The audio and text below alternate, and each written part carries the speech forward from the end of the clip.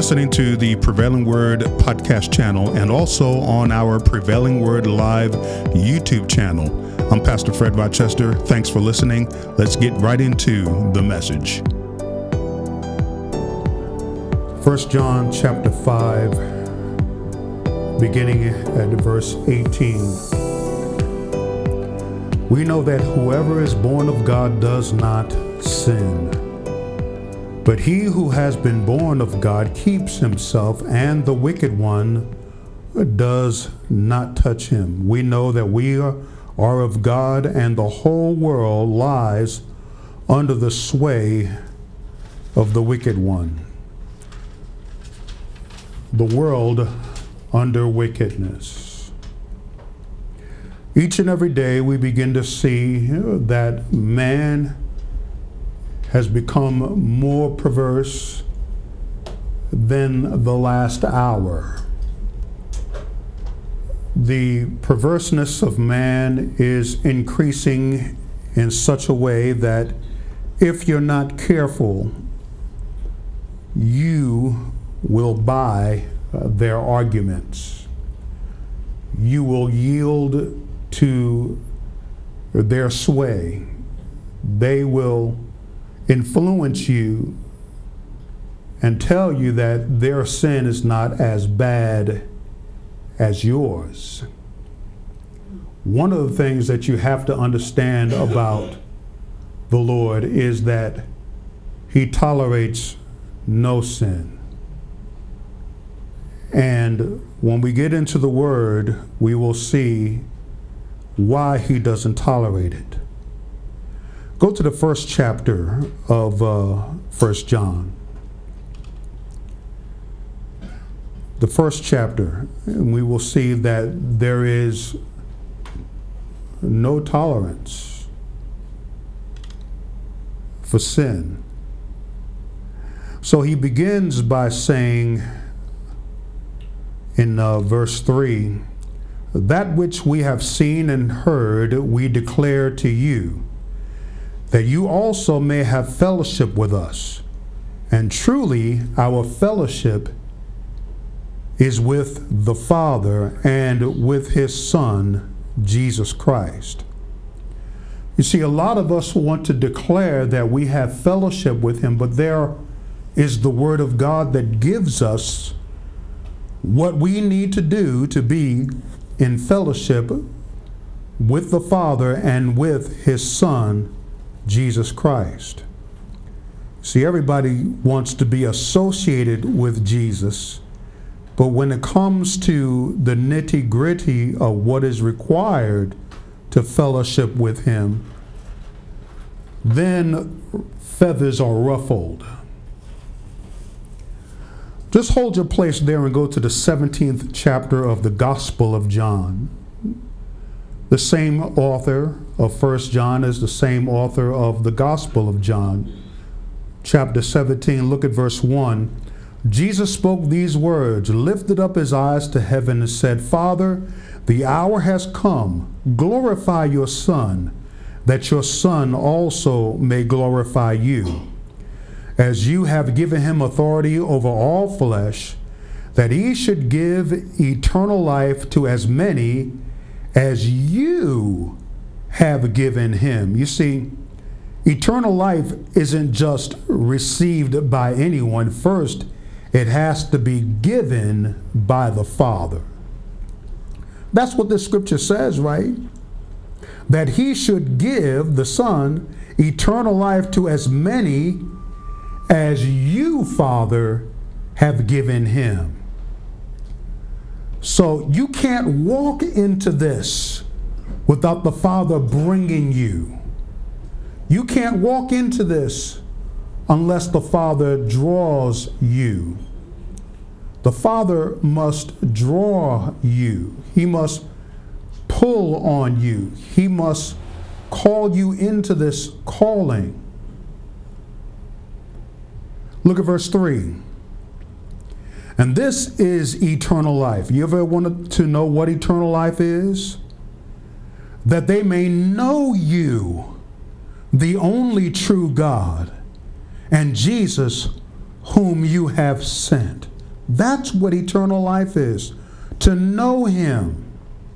To know the only true God and Jesus Christ whom you have sent. Go to the 8th chapter of the book of John. We are to know the only true God and his Son, Jesus Christ. Now, if you go to the 8th chapter of John, we will see what is required of knowing him. Look at verse 31 of John chapter 8. Then Jesus said to those Jews who believed him, here is a requirement, a condition. If you abide in my word, you are my disciples indeed, and you shall know the truth, and the truth shall make you free. You see, we like to short circuit or shortcut this by saying the truth shall make you free. You know, that's how we get around the first part, and you shall know the truth. How shall we know the truth? His word. To know the only true God and his Son, Jesus Christ, is to know the truth. Not a fairy tale, not a fiction.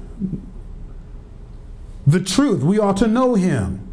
And it is in the knowing of the truth that we shall be made free.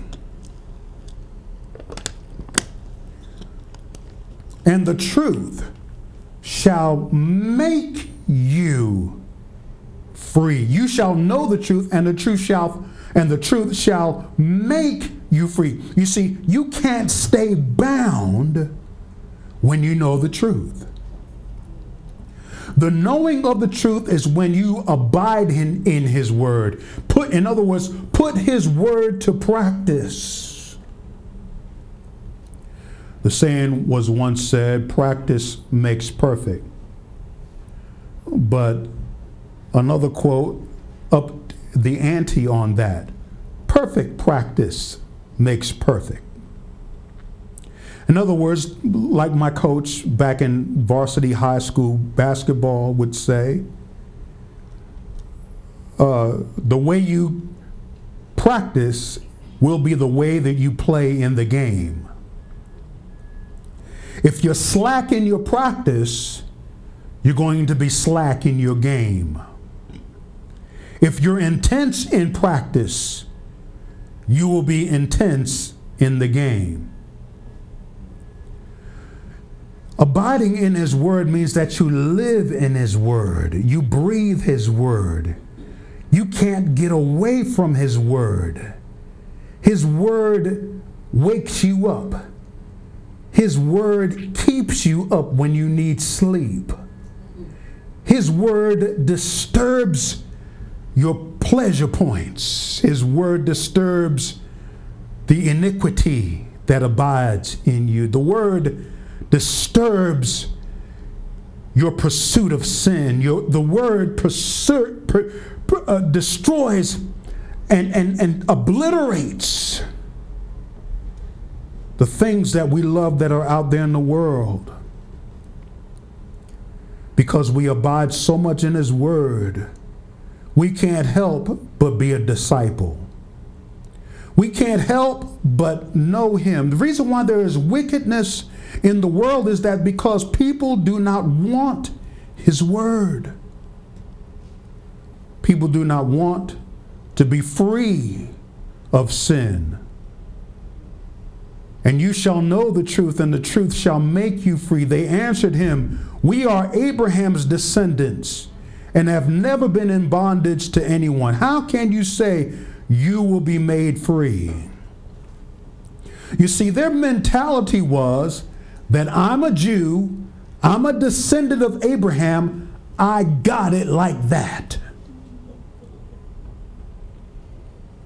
Never in bondage. I'm free because I am Abraham's descendant. But you see, being a descendant of Abraham isn't enough to be free. Abiding in his word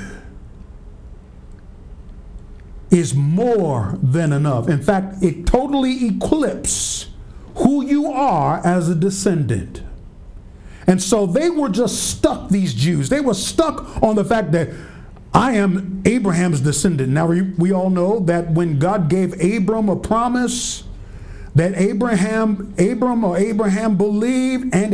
believed God, and it was accounted to him for righteousness. And that's why they were able to say that we are descendants of Abraham, because they believed that they were under the righteousness of Abraham and that they are no longer in bondage. But you see, it's not about being a descendant.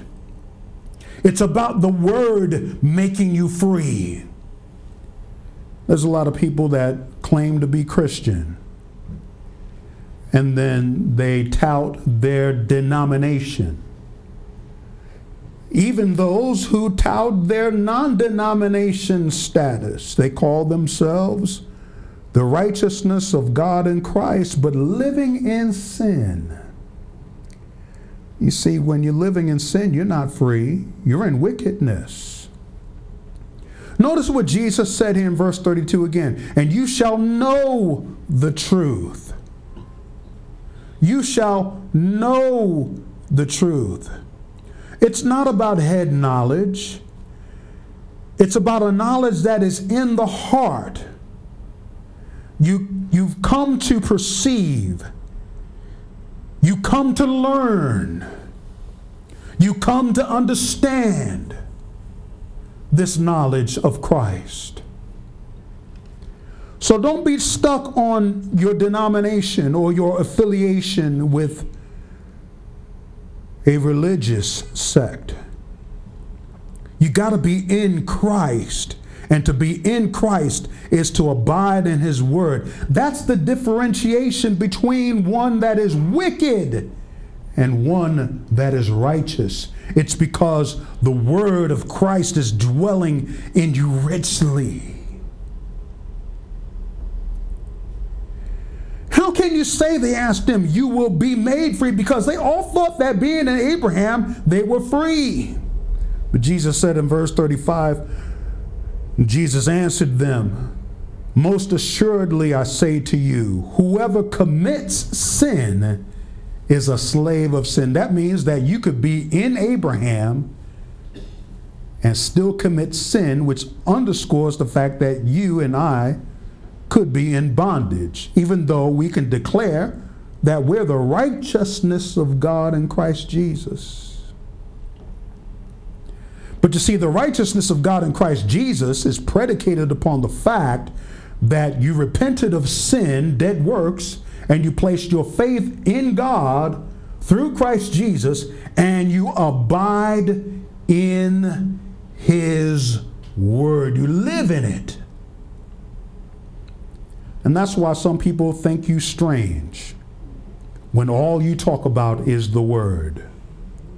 When all you say is the word. You don't talk about TV shows, although you could talk about them. Some people do. And there's nothing wrong in of itself depending upon the show you're watching. But you see, even in watching the show, you can have so much of the word in you that it just comes out of you. It's like you're a sponge. And when an event takes place, the only thing that comes out of the sponge when it's squeezed is water. Remember what Jesus said, except the man is born of the water and of the Spirit, he cannot enter the kingdom of God. That's John chapter 3, verse 5. The water of the word. You're supposed to be so immersed in the word that you can't help but apply the word. That's why when I listen to certain things, the Holy Spirit always brings the word to bear on it. And I can't help but do exactly that. Never mind the call of God in my life. Never mind that I'm in a ministry. Never mind that I'm a pastor. I'm a believer. I'm supposed to be immersed in the word as a believer. I just don't look for sermons to preach to people on Sunday. I'm preaching out of the overflow of the word that is in me. You see, out of the abundance of the heart, the mouth speaks.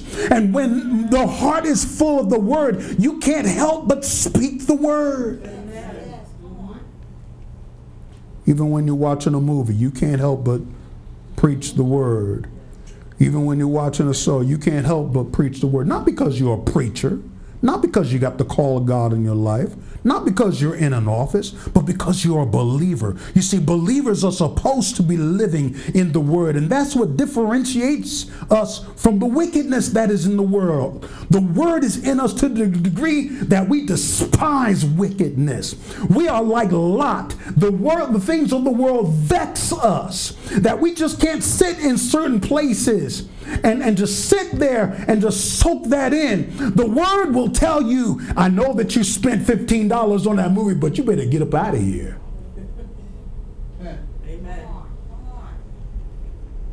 Because the Holy Spirit knows that he is at war with wickedness. And how dare we just sit there and suppress the word and say, I spent $15, I'm going to watch this. Well, the Holy Spirit's like saying, to your detriment.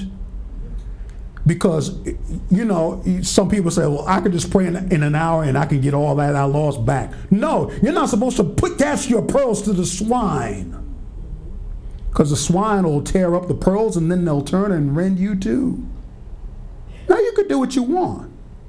You can live however you want. You're a free moral agent.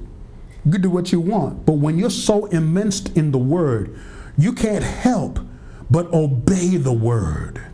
You can't help but be obedient to the word. You can't help but do the opposite of what the world wants you to do. And that's what differentiates us between the world and us.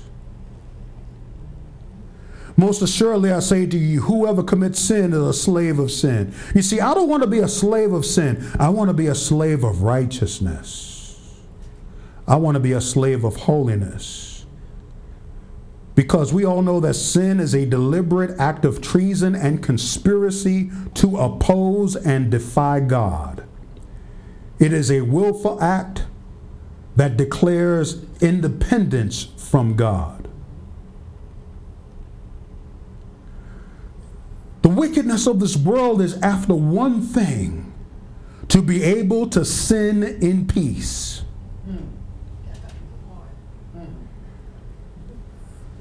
Don't bother me when I'm in my sin. I don't want to hear any righteousness. I don't want to hear anything about holiness. I don't want to hear anything about the word.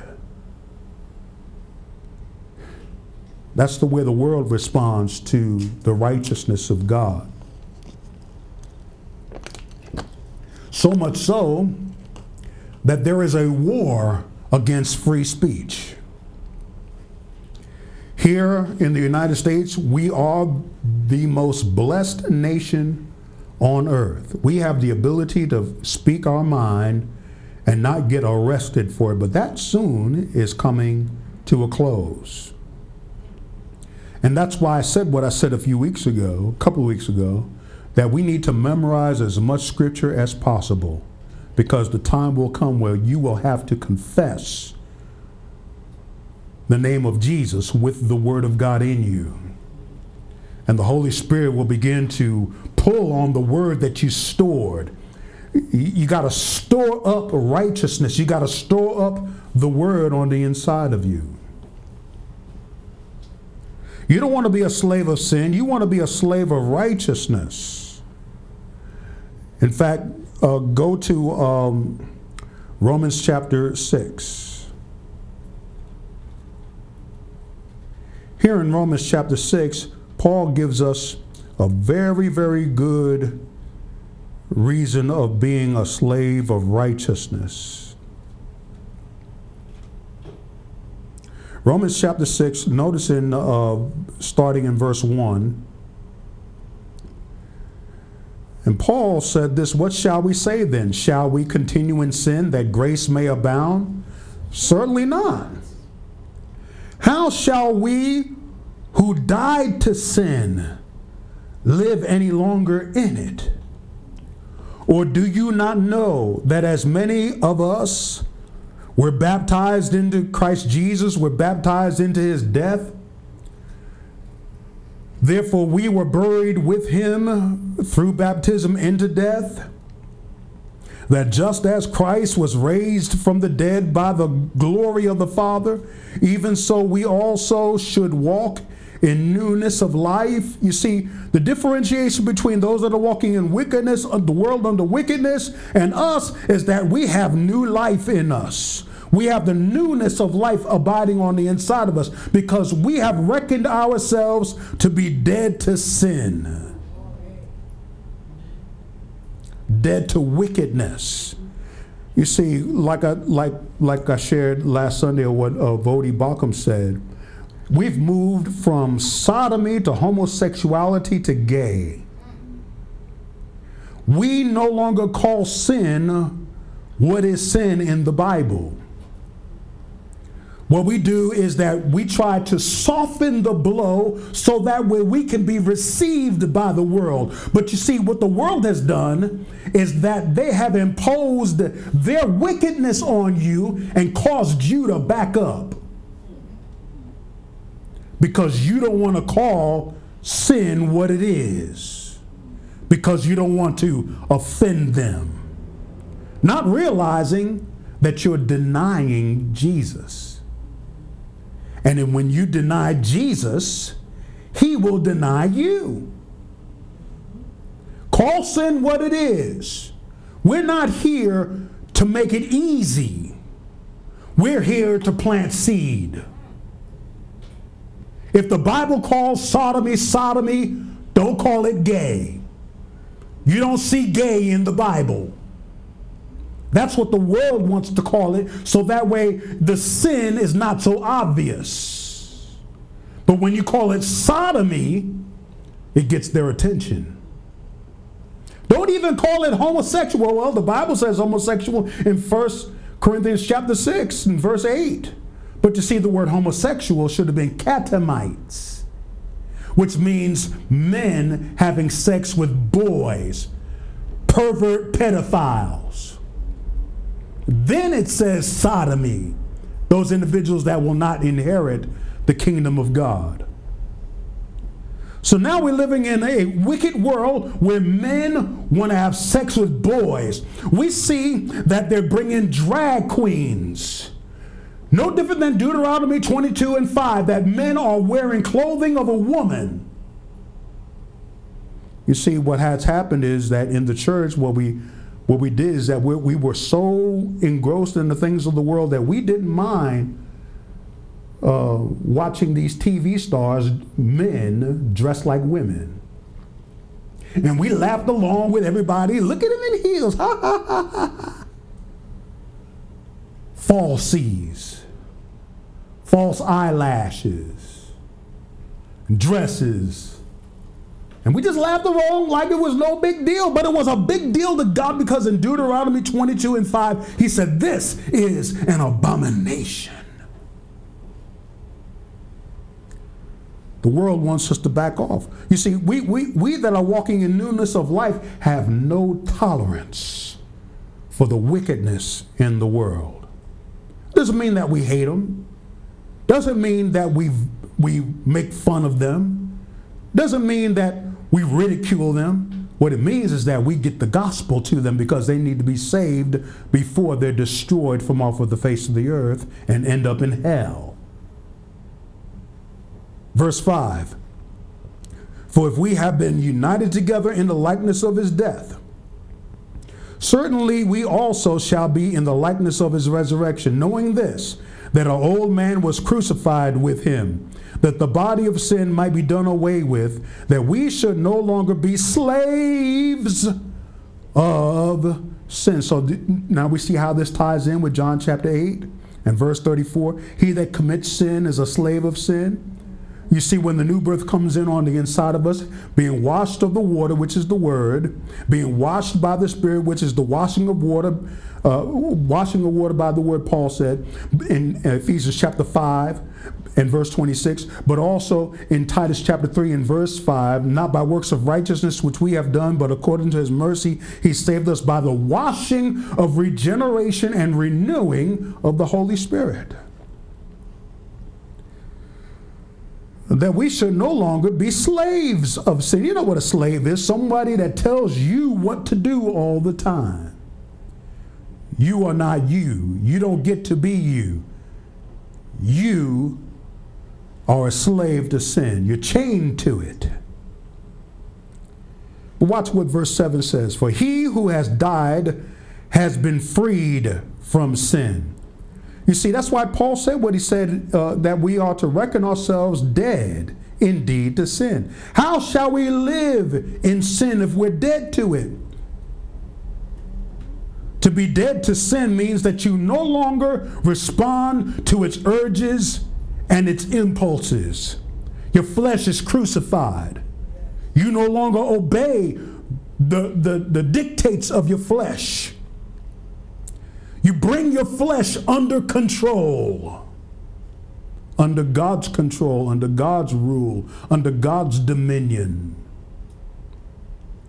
For he who has died has been freed from sin. That means that if you're alive to sin, you're not free. Now, if we died with Christ, we believe that we shall also live with him. You see, it's not just enough to be dead to sin. It's now that you are alive to Christ. You see, the more that you put distance to sin, the clearer his word becomes. The more understanding of his word comes.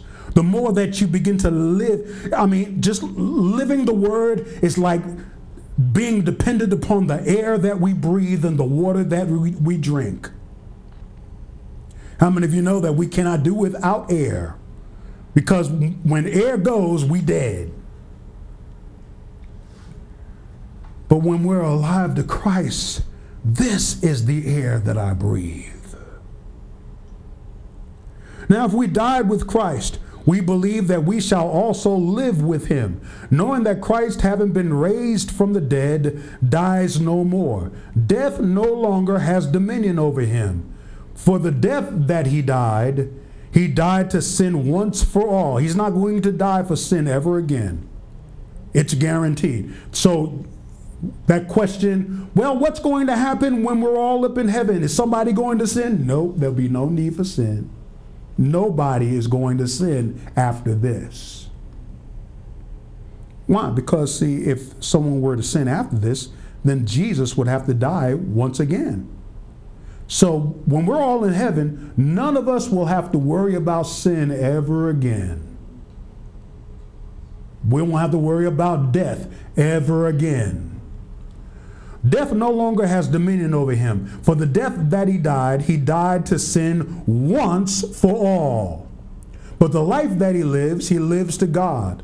Likewise, you also reckon yourselves to be dead indeed to sin, but at the same time, Paul is saying, alive to God in Christ Jesus our Lord. In other words, we're dead to sin. We don't respond to sin anymore. We now respond to Jesus. We respond to God. We respond to his word. And so the more that the word gets on the inside of us and we live and abide in his word, then we are his disciples. Then we are his adherents. Then we are the ones that practice lawfulness.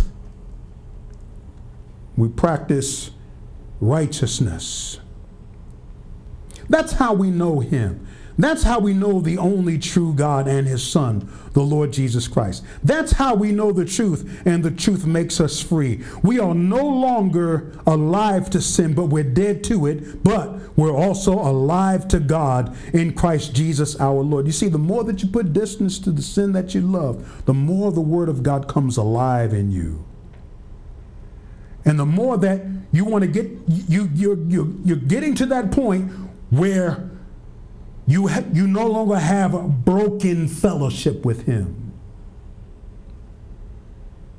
Therefore, do not let sin reign in your mortal body. What does reign mean? It means to lord it over your mortal body. Do not let sin exercise lordship over your mortal body. that you should obey it in its lusts. And do not present your members as instruments of unrighteousness to sin, but present yourselves to God. Now remember this phrase, present yourself to God. Remember what it says in Romans chapter 12 and verse 1? It says, it tells us in verse 2 actually, that we are not to be conformed to this world, but be transformed by the renewing of your mind. We are to present ourselves as a living sacrifice, holy and acceptable unto God, which is our reasonable service. It's reasonable. A lot of believers believe that it's unreasonable for God for us to live righteous. Well, wait a minute. It's reasonable, because where you're going with sin is hell, to burn forever. It's reasonable. In fact, it's beyond reasonable. Jesus suffered and died for me and got me free from the power and the guilt of sin. It's reasonable. It's reasonable to abstain from pornography. It's reasonable to abstain from fornication. It's reasonable to abstain from adultery. It's reasonable to abstain from lying. It's reasonable to abstain from using the name of the Lord in vain. It's reasonable to keep the Sabbath holy. It's reasonable not to covet. It's reasonable not to murder, and that includes abortion. It's reasonable. So therefore we are to present ourselves to God as being alive from the dead, and your members as instruments of righteousness to God. In other words, your hands, your organs, your mind, your flesh. You don't yield these members to unrighteousness. You now yield these members to righteousness for God's purpose. For sin shall not have dominion over you, for you are not under the law, but under grace. What then? Shall we sin because we are not under law, but under grace? You see, that's where the hyper grace message misses it. You see, you can always tell when a person is preaching their own word when they have no scripture to back it up. They're preaching their own word so that way you can pay attention to them and not to this Bible. And that's why you have to challenge every preacher, including me, with the Bible. Not with your reasoning, not with your arguments. You have to come with Scripture, because Scripture interprets Scripture. And so all of a sudden people say, well, since I'm not under the law, I guess I can go ahead and sin all I want. No. That's not what grace is for. Grace is not so you can freely sin at will and get away with it. No, grace is to help you abstain from sin. Remember what we saw in 1 John chapter 5, verse 18, that we are that he that is born of God does not sin, and that you keep yourself. So when we're presenting our bodies as a living sacrifice, holy and acceptable unto God, which is our reasonable service, we are presenting ourselves as slaves to righteousness. So don't ever get in your mind that because you're under grace that you can get away with it. No, that's not what grace is for. Again, verse 15, what then? Shall we sin because we are not under law but under grace? And see, that's what happens to us. We always are looking for a loophole. You see, whenever we ask a question about a certain portion of Scripture as it relates to some place in our lives, it's because, first of all, we already know the answer.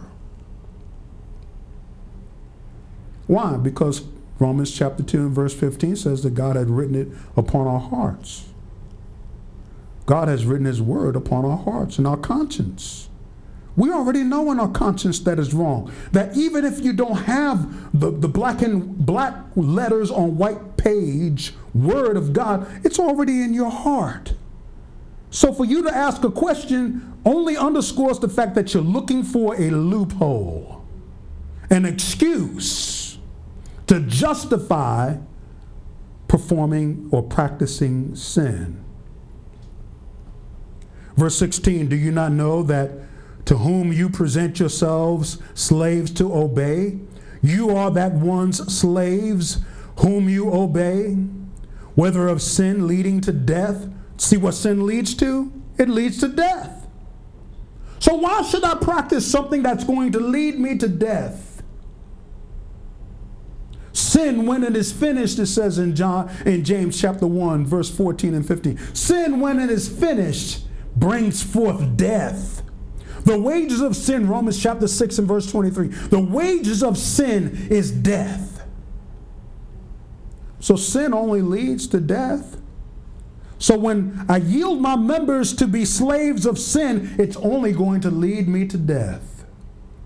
But if I yield my members to righteousness, which is the differentiation between wickedness, if I yield my members to righteousness, then that proves that I know him.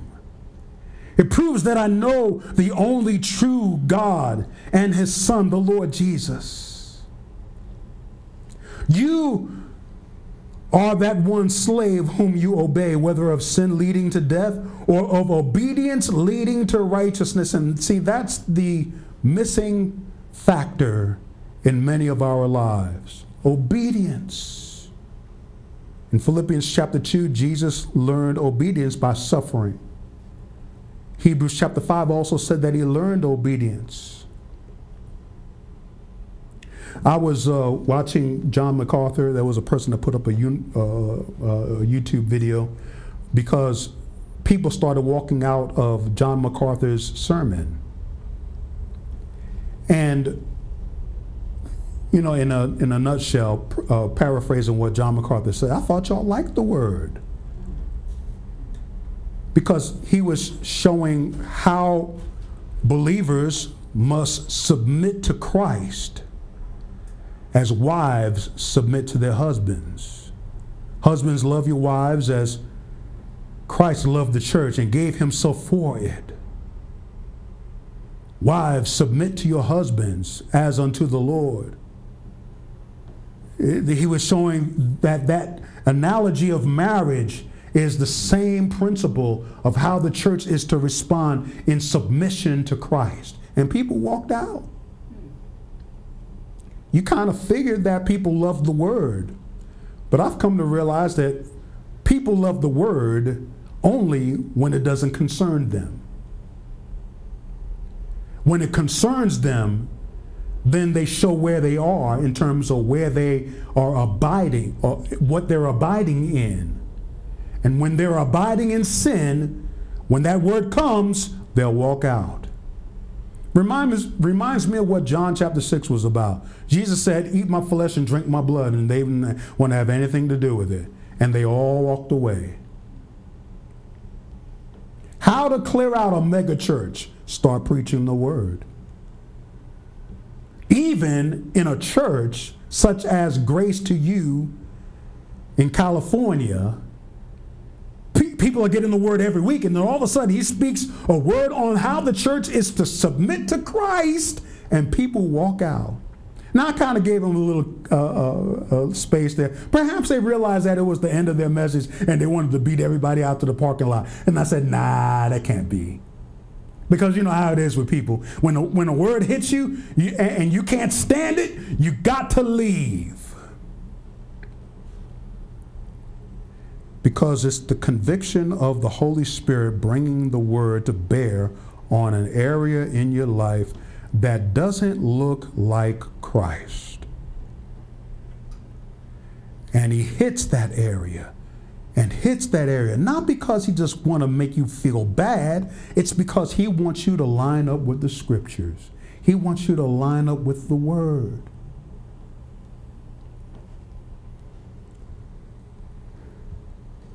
whether of sin leading to death or of obedience leading to righteousness.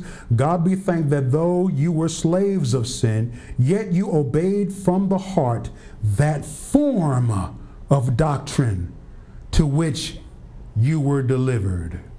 You see, it's in obedience to his word that brings you into the position of righteousness and knowing the only true God and his Son, Jesus Christ. That's what differentiates you from the world. You're a standout.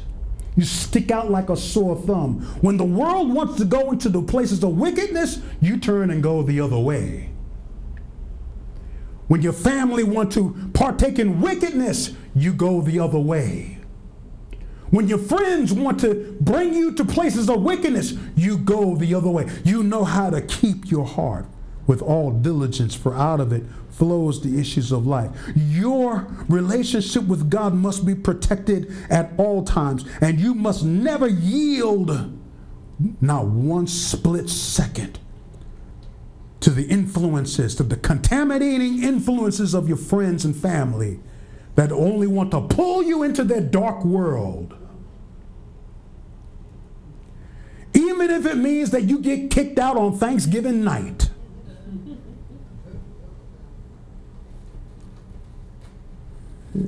You're willing to please your Heavenly Father because you don't want to receive any contaminating influence. Now, it doesn't mean that you don't go to Thanksgiving dinner. I'm not saying don't go. You know, we are to be an influence wherever we go. But when you see that it rises to the level of persecution, Jesus said, let him flee to another city. You got every right to get up and go. So I'm not saying don't go to Thanksgiving dinner because they're gonna tear up your heart, they're gonna contaminate you. I didn't say that. But when you see them going in that direction, you hold your ground. You don't shrink for 1 second your relationship with the Lord Jesus Christ. We got to learn to stop being afraid of the world. And that the world must be in fear, not of you, but of the God that you serve. Verse 18, and having been set free from sin, you became slaves of righteousness. In other words, righteousness now owns your ways. Righteousness tells you where to go and what to do. You see, you'll know that you're listening to the Holy Spirit when he brings a word from the Word of God to cause you to change direction, to never follow the flow of the world. I speak in human terms because of the weakness of your flesh, Paul says. For just as you presented your members as slaves of uncleanness and lawlessness, leading to more lawlessness, so now present your members as slaves of righteousness for holiness. You see, you used to do all those things. You know, I used to think, what are unclean spirits? Immoral spirits. Spirits that are sexually perverts to get you to do all lawlessness and perverseness. But now you change from being a slave of uncleanness and of lawlessness, leading to more lawlessness, because that's all sin is going to do. It's going to take you further than you were willing to go. So now present your members as slaves of righteousness for holiness. For when you were slaves of sin, you were free in regard to righteousness. What fruit do you have then in the things of which you are now ashamed? Or do you have any fruit as far as sin is concerned? Where's your fruit? It's called unfruitful. There's no fruit to account for. For the end of those things is death. What? The end of unrighteousness, uncleanliness, lawlessness. The end of those things is death. But now, having been set free from sin. See how that ties in again with John chapter 8 and verse 32? That you shall know the truth, and the truth shall make you free. But now, having been set free from sin and having become slaves of God, you have your fruit to holiness, and the end, everlasting life, which ties in with John chapter 17. And this is eternal life, to know the only true God and his Son, Jesus Christ. That's everlasting life. And when you know him, it is because you know the word. It's just like when mom would tell us, you know better. You know the word. For the wages of sin is death, but the gift of God is eternal life through Jesus Christ our Lord. Go to Matthew chapter 7.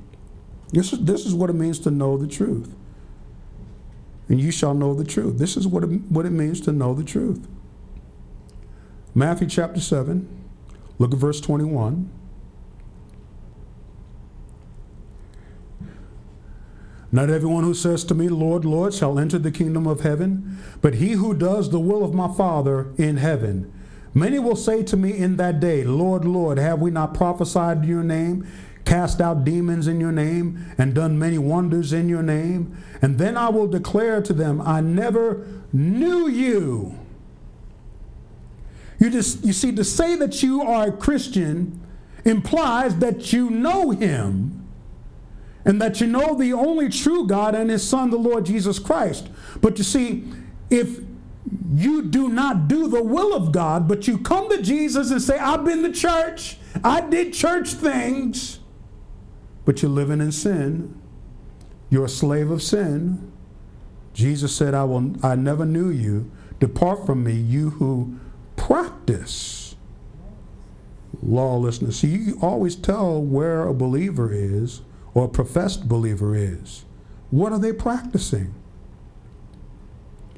What are they practicing? When the word of Christ is dwelling in you richly, you can't help but practice righteousness. You're no longer a slave of sin, but you're a slave of righteousness. That's why when you see preachers giving interviews and the third rail question is always asked, is homosexuality a sin? And you see them hee-hawing around it, you know they are a practitioner of lawlessness. Because when the word of Christ is dwelling on the inside of you richly, the first thing that comes out of your mouth is 1 Corinthians chapter 6 and verse 8, where it tells us that, no, don't you know that the unrighteous will not inherit the kingdom of God? Don't be deceived. Neither homosexuals nor sodomites, etc., shall inherit the kingdom of God. That's what should have flowed out of Joel Osteen. That's what should have flowed out of T.D. Jakes. That's what should have flowed out of Creflo Dollar and all of them. That no matter who is sitting in the audience, you come with nothing but his word. Because you are a representative of the head of the church, or supposed to be. And you're supposed to give the people the word. That's why Paul told Timothy in 2 Timothy chapter 4, preach the word, be instant in season and out of season, reprove, rebuke, and exhort with all long suffering and teaching. For the time will come when they will not endure sound doctrine, but according to their own desires will heap up for themselves teachers having itching ears, and will turn themselves to fables and turn themselves away from the truth. Nothing but the word should have flowed out of them. Oh, but didn't you listen to Jakes and all them? They gave the word, but did you listen to what they said as a preference? A preference to what they said to the word. Oh yeah, the Bible says that homosexuality is sin, but no, I don't hold that against them. I don't judge them. Wait a minute. You're a representative of the Most High God. You're a representative of the one that sent his son to die for sin, and you are going to dilute his word? This is a moment where you are sitting in front of not only an audience of one, but on Oprah Winfrey and all the other interviewers. Millions are listening to you. And you have the opportunity to give them the scriptures as written. But no, you don't want to ruffle any feathers. You don't want to offend them. And that's why the whole world lies under the sway of the wicked one. It's because when we're presented an opportunity to give people the word, we give them what we think is the word.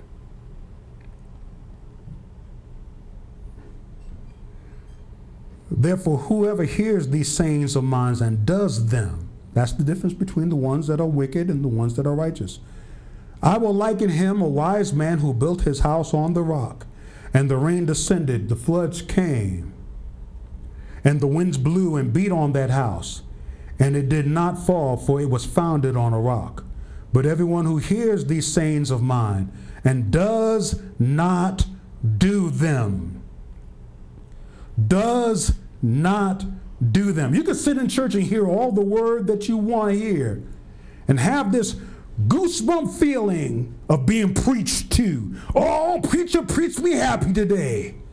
Oh, all right. That's all you got out of it? You didn't get any conviction of the Holy Spirit? You didn't get any checkup? You didn't get any inspection of your heart? You didn't get any word to put you in a position where you need to have more of his word in you? And does not do them will be like a foolish man. So which one do you want to be? Do you want to be a wise man or a foolish man? A wise man built his house on a rock. And everything can be thrown at you, but your house can stand. But if you're a foolish man and build your house on sand, the rains descended, the floods came, and the winds blew and beat on the house, and it fell. Notice that there was no difference between the wise man and the foolish man, except for the fact that one built on sand, the other built on a rock. But the same circumstances that came to the one that built on sand, the same circumstances comes to the one that's on the rock. So no one is immune to the circumstances. You can't faith your way out of it. You can't confess your way out of it. The circumstances of life is going to come. But if you're on the rock, your house is going to stand. But if you're on sand, it's going to be a great fall. And the rains descended, the floods came, and the winds blew and beat on that house, and it fell, and great was its fall. So it was when Jesus had ended these sayings that the people were astonished at his teaching, for he taught them as one having authority and not as the scribes. You can always tell the ones that have authority, and that is the scriptures. Because when you come with the scriptures, there's no way around it. You see, one of the things that we have to come to an awareness is that there is no negotiation with the Word of God. It's either you do it or you don't do it. There is no, well, I'll get to it one day. No. You need to get to it yesterday. There is no negotiation with the Word of God. Once the Word of God is preached, you have to make a decision. And the best decision that you can make is be obedient to the Word. Go back to 1 John. 1 John chapter 1. And so here we're going to understand the differentiation between the ones that are wicked and the ones that are in righteousness. Look at verse 5. This is the message which we have heard from him and declare to you, that God is light, and in him is no darkness at all. In other words, there is no mixture. You can't pour water into God and dilute him. You can't tell light to have a shade of gray. It's either light and right or darkness. Which one of the two are you? You can't partially practice righteousness and partially practice sin and then call yourself righteous. That's just like darkness getting into light, and darkness is saying, I'm light. We all know that that can't happen. And light doesn't move. Darkness moves at the first sign of light. Soon as light comes, darkness gotta move.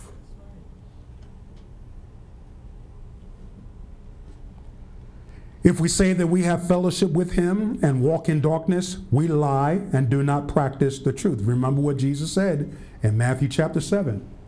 Depart from me, you that practice lawlessness. If we say that we have fellowship with him and walk in darkness, well, what is walking in darkness? Sin. Because sin is lawlessness. We lie and do not practice the truth. But if we walk in the light as he is in the light, we have fellowship with one another, and the blood of Jesus Christ, his son, cleanses us from all sin. So when we're in that light as he is in the light, we're constantly being washed by the blood. We're constantly also being washed by the word. But in this passage, the blood of Jesus Christ, his son, cleanses us from all sin. And that's why I said what I said last Sunday, and that the blood of Jesus is not for protection, because we do not see that in the Old Testament as a pattern. If you study the whole book of Hebrews, you will find that the blood of Jesus was all about appeasing sin, cleansing or atoning, covering sin, not protection. You don't see the children of Israel taking the blood and drawing a circle and say, this is a bloodline, devil, you can't come in here. Now, we all know that the book of Exodus speaks of the blood on the doorposts and the death angel passing over. But as far as a bloodline to keep the devil out, nope. You keep the devil out by practicing righteousness, by being obedient to the scriptures. Because, see, Jesus is our Passover. That's what the Bible says in the book of Galatians. Jesus is our Passover for sin. Verse 8, if we say that we have no sin, we deceive ourselves, and the truth is not in us. If we confess our sins, he is faithful and just to forgive us our sins and to cleanse us from all unrighteousness. If we say that we have not sinned, we make him a liar, and his word is not in us. Chapter 2, verse 1. My little children, these things I write to you so that you may not sin. We don't have, we can sin anytime we want because he'll forgive us card. The whole objective of the grace of God is to keep us from sinning against him ever again. But notice what he says here in continuance. And if anyone sins, we have an advocate with the Father, Jesus Christ the righteous. Do not ever think or put in your heart and in your mind that you got away with it. No, you didn't. You need to repent. You need to get cleansed with the blood and walk in the word. Verse 2, and he himself is the propitiation or the appeasement for our sins. In other words, the satisfying atonement. And not for ours only, but also for the whole world. Now by this we know that we know him. Can you see that? He's showing us, this is how we know him. That he is the only true God and his son, the Lord Jesus. If we keep his commandments. We got to keep his word. Him that abides in his word is my disciple indeed, it says in John chapter 17, verse 1. He who says, I know him and does not keep his commandments is a liar, and the truth is not in him. But whoever keeps his word, truly the love of God is perfected in him. Don't ever say that I love you, Lord, but you don't do his commandments. You're a liar. You're a liar. I mean, how would it sound if I say, Lord, I love you with my whole heart. I love you with my whole soul, and I turn on porn? I don't love him. I'm showing a defiance of him, and I'm taking his grace for granted, and I'm defying his word. He is a liar and the truth is not in him. But whoever keeps his word, what does it mean to keep his word? It means to protect, guard. Don't allow anyone to take the word away from you. But whoever keeps his word, truly the love of God is perfected in him. By this we know that we are in him. He who says he abides in him ought himself also to walk even as he walked. Go down, if you will, to verse 15. Do not love the world, neither the things that are in the world. If anyone loves the world, the love of the Father is not in him. Do you want to have the love of the Father in him? Don't love the things of the world. For all that is in the world, the lust of the flesh, the lust of the eyes, and the pride of life is not of the Father. You've been listening to our Prevailing Word podcast channel on Anchor, Apple Podcast, Spotify, SoundCloud, and Spreaker. Please check out our Prevailing Word Live YouTube channel. Links are also available on our Prevailing Word Ministries Facebook page. I'm Fred Rochester. Thanks for listening.